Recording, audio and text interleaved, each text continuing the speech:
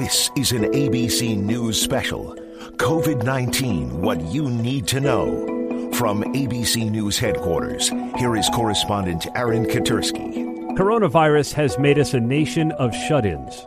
For at least the next 2 weeks, Americans have been urged to leave home only when necessary, work from home, learn from home, socialize virtually from home. As President Trump said today, enjoy your living room.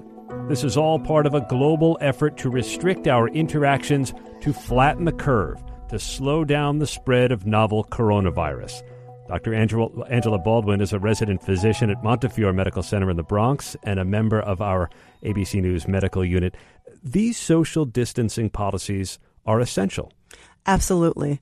So we need this in order to stop the spread of the disease. If we don't do this, then it's going to continue to spread, and we're going to see that spike where we get cases that are above what our healthcare system can handle. So it's dependent upon all of us to not only do our part for our own health, but also because there are other populations that are more vulnerable. And so you don't want to be spreading the virus to other people, such as the elderly or those who are immunocompromised, who can really have severe reactions to the disease. And to spread out the so-called spike, not so we don't overwhelm hospitals. Exactly. Flattening the curve does exactly that. Not only do we see a slower increase in the rise of cases, but the cases actually don't reach as high. So they're at a level where we can actually address the issue with the resources that we do have. What does it actually mean to self-quarantine or self-isolate? It's a good question. Those are actually kind of two separate issues.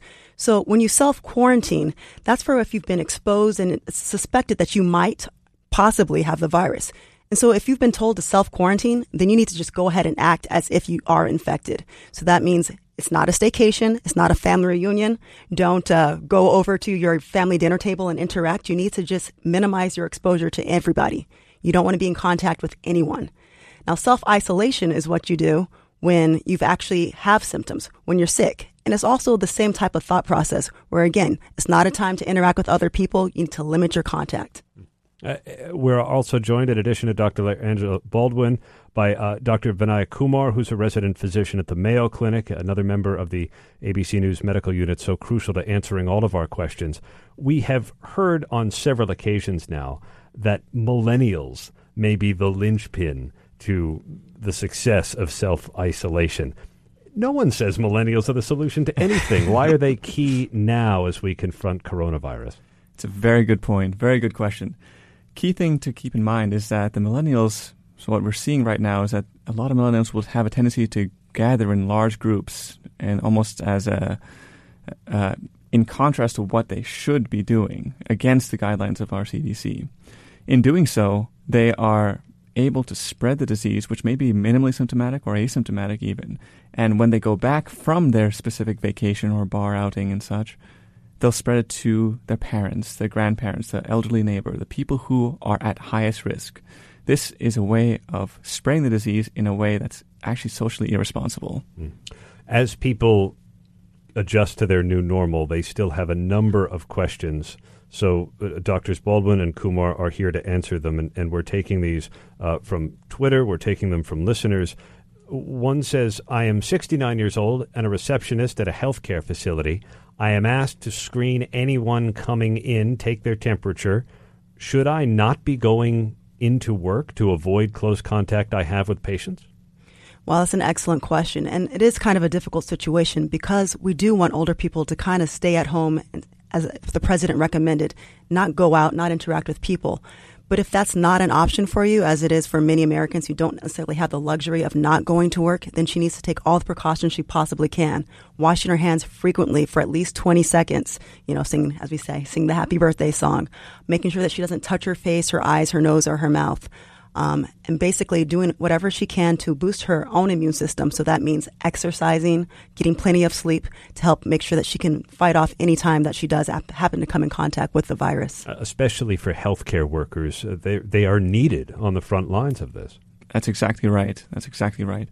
The more manpower we have to our healthcare system that can actually help triage and manage these patients, the better our entire healthcare system will be better equipped to handle the disease. Another question we're getting involves clothing. How long does the virus live on clothing because my job requires me to handle other people's clothes? another good point. Unfortunately, we don't have the data to show that. We do know how long the virus will specifically last on certain surfaces, like copper up to 4 hours, steel, and plastic up to 3 days. But honestly, with clothing, it's unclear. However, the key point to keep in mind is you wash your clothes frequently. That's the main thing, especially if you think you're going to be quarantined or are currently self-isolating. We're hearing a lot now as restaurants and bars are told to close down and move to takeout only about food. And what about the preparers of that food and possible contamination? Is it likely that we can contract novel coronavirus through the food that we eat? That's a good question. So at this time, there actually isn't any evidence that it can be spread through that route. We know that it is spread through respiratory droplets. When people sneeze or cough, they eject those droplets through the air. It gets into somebody else's nose, eyes, or mouth. Or also if somebody sneezes and lands on a surface, somebody touches that surface and they then, again, self-inoculates themselves with that virus. But at this time, there is no indication that if you happen to ingest the virus, that you'll get the disease. But if you're getting a delivery, it might be a good idea to... Definitely. Always wash your hands. Wash your hands, wash your hands, wash your hands. What about air purifiers? We have a question about whether they are helpful in any way if you're feeling sick and happen to live with someone else. Right. We do get this question quite a bit. Air purifiers, let's just look at HEPA filters, for example. They oftentimes, the particle size for the virus itself is actually smaller than what the HEPA filter can filter. So technically speaking, the virus can pass straight through. However, the virus doesn't just travel on a single particle, oftentimes travels in droplets and in larger particles.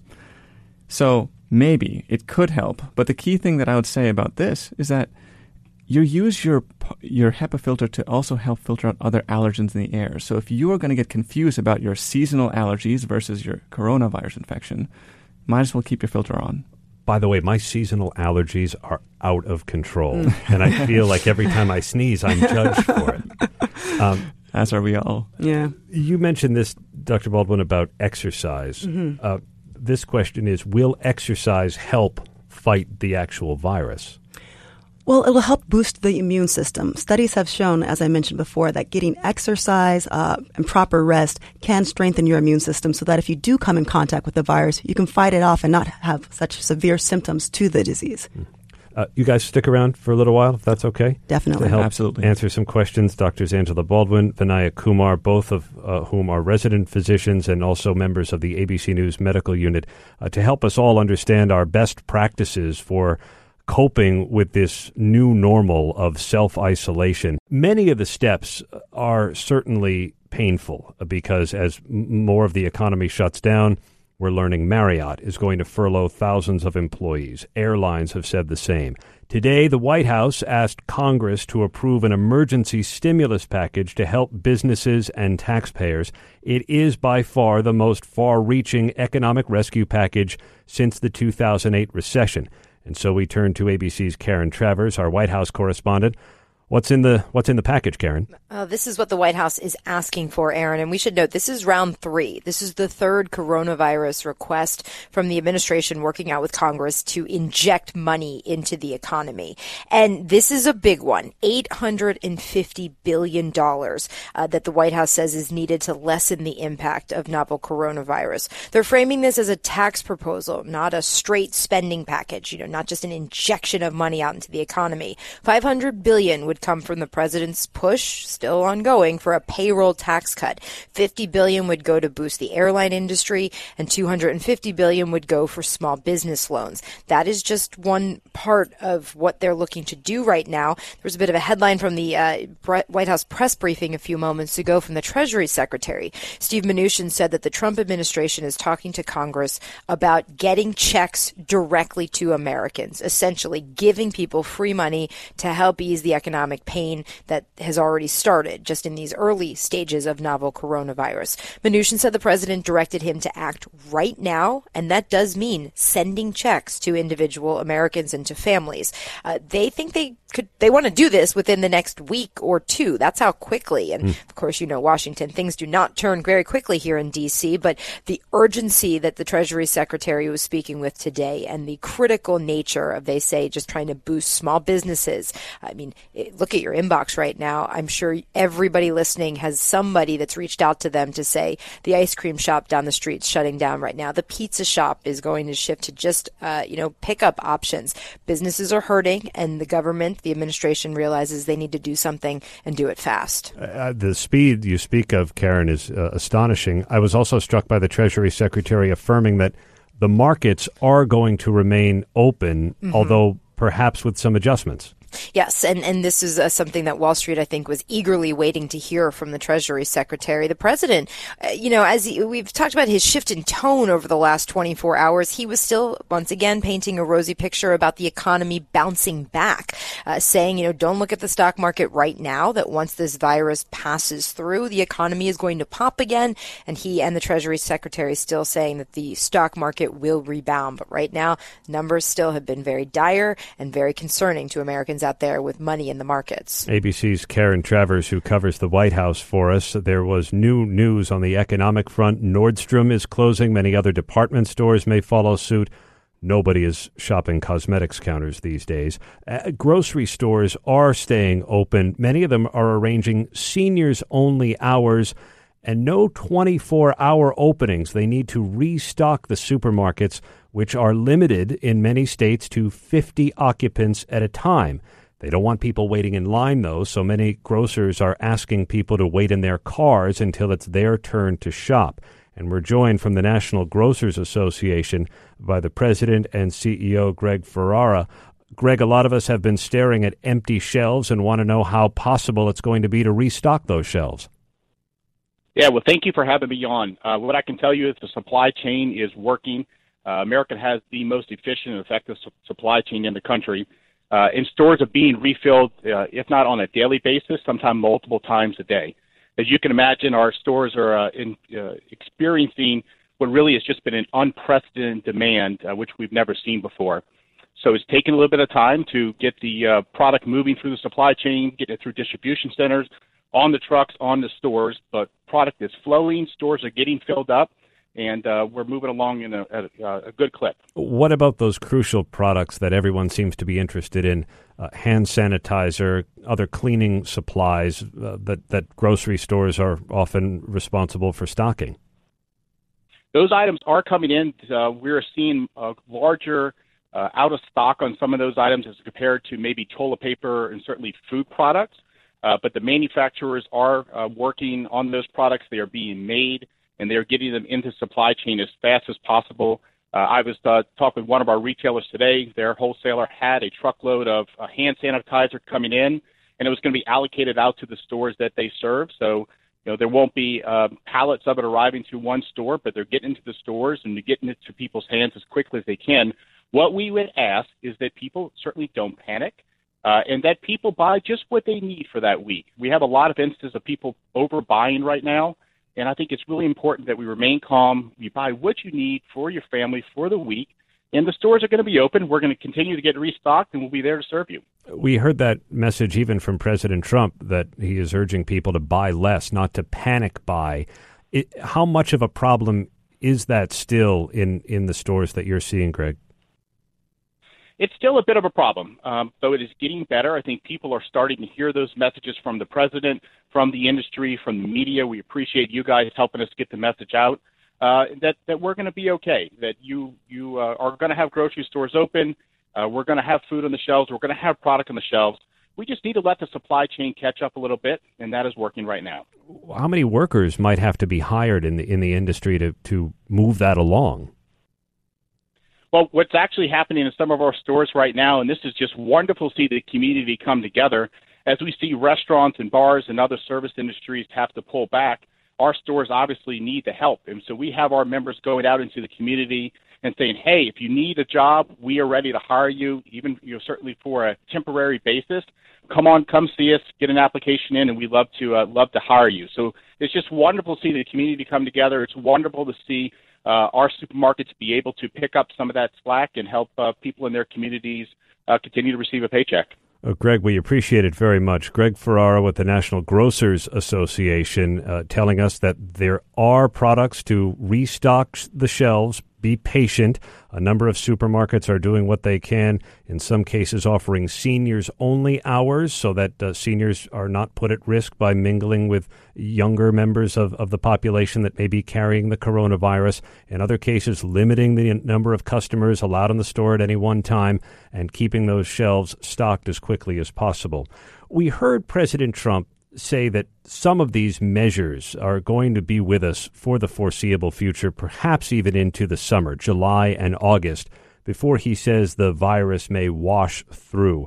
I want to turn to Dr. Evan Evangelista because he's been taking a look at the conditions that this virus exists in and whether the hot summer and the humidity may finally cause this virus to dissipate. Dr. Evangelista, thanks so much. What are you finding? Oh, thank you very much. Yeah, we've been studying coronaviruses by PCR technology for the last 8 years. And recently, a few years ago, Emory University actually published a very good paper on humidity in influenza virus. So I took a look at our own data, and we find that influenza and coronaviruses track very closely. They're winter viruses. They're very active in dry, cool air, especially the cool air inside homes, inside buildings when there's heat on. The relative humidity is usually 30%, maybe 20%. So their studies show that if the relative humidity is above 50%, and at this very small, low humidity, the droplets that are transmitted by viruses dry up very quickly and can be transmitted over longer distances. But as the humidity increases, the virus droplets drop out of the air very quickly. So droplet transmission is not as effective in higher humidity.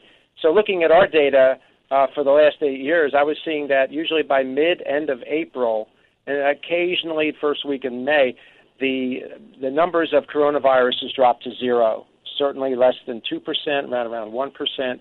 And so I started to make this correlation, and it seems logical that viruses should behave the same, whether it's a coronavirus, a normal cold virus, or the COVID-19. Structurally, they look the same. They should behave the same. And we should see a slowing down probably towards the end of April, early May. Now, there's no guarantee that's going to happen. Obviously, the social distancing is important.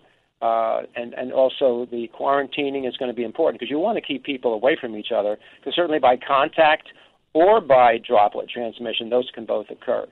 But we're all wishing for a hot, humid summer, which is that's correct. Yes, and there's always exceptions. You know, we know that in Miami right now there's an outbreak, but those people are being crowded in bars and restaurants most recently, and so you certainly can get transmission by contacting people, hands, and touching your eyes, touching your nose.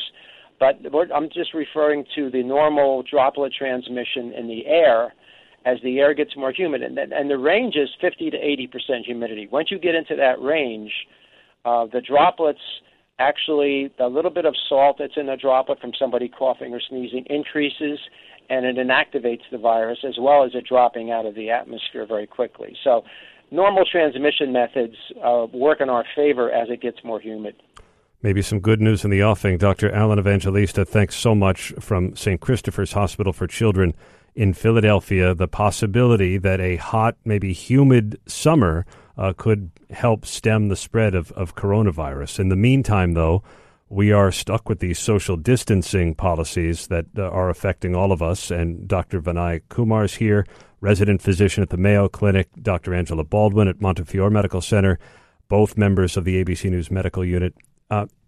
In this time of isolation, what if you have a doctor's appointment, a dentist appointment, something that has been on your calendar and is medically, I guess, necessary? What do you do?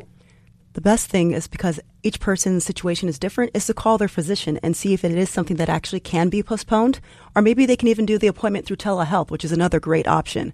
And only if the physician says it's absolutely necessary, they can direct them on the proper way to come in so they can minimize their exposure to other people who might be in the waiting room. That's an interesting point.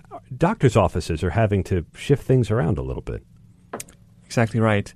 Oftentimes, a lot of these physicians' offices will actually require a patient to have some sort of triage process to ensure that they don't have the symptoms that could infect other people in the process. So the current protocols are different than what we practiced 6 months ago. It's so interesting how fast all of this changes. But should I go to the dentist for a cleaning, or should I put that off? If it's an elective procedure that you can afford to push off, I recommend you push it off. Same as anything else. Same as anything else. Ultimately, it's your own personal risk stratification that you have to live by.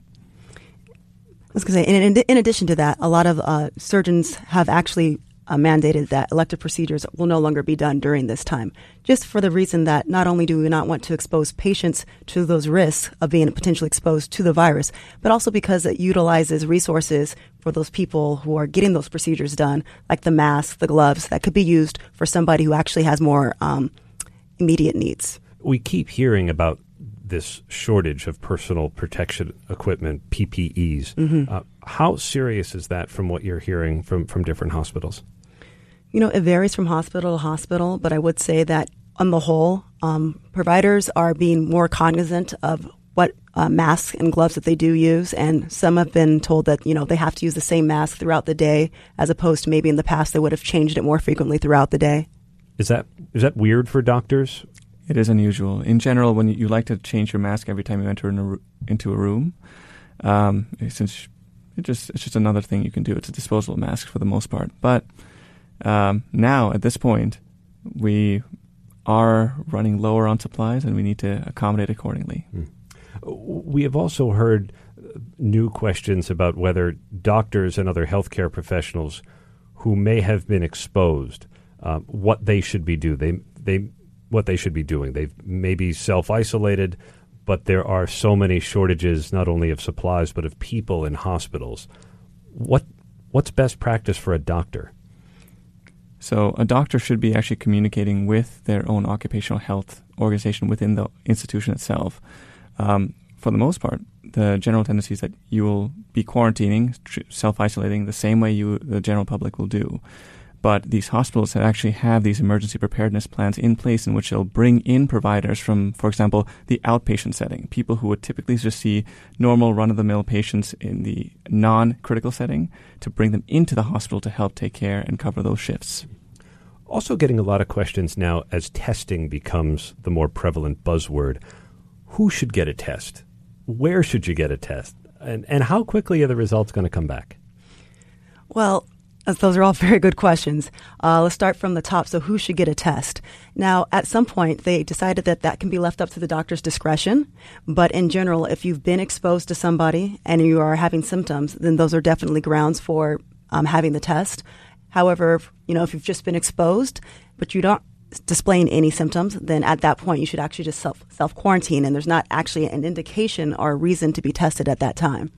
But eventually the goal is to test as many people as possible. Exactly. And as testing becomes more available, then, we can hopefully get a lot more better answers about who actually has this disease. As we mentioned earlier, a lot of people are asymptomatic.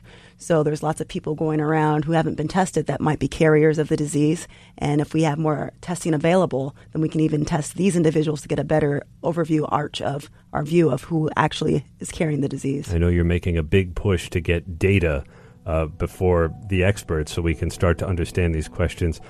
Dr. Angela Baldwin, Dr. Vinayak Kumar, both from the ABC News Medical Unit, thanks very much for joining us. Thanks for having us. I'm Aaron Katursky, and you've been listening to an ABC News special. ABC News, honored. Winner of 4 Edward R. Murrow Awards. ABC News, America's #1 news choice.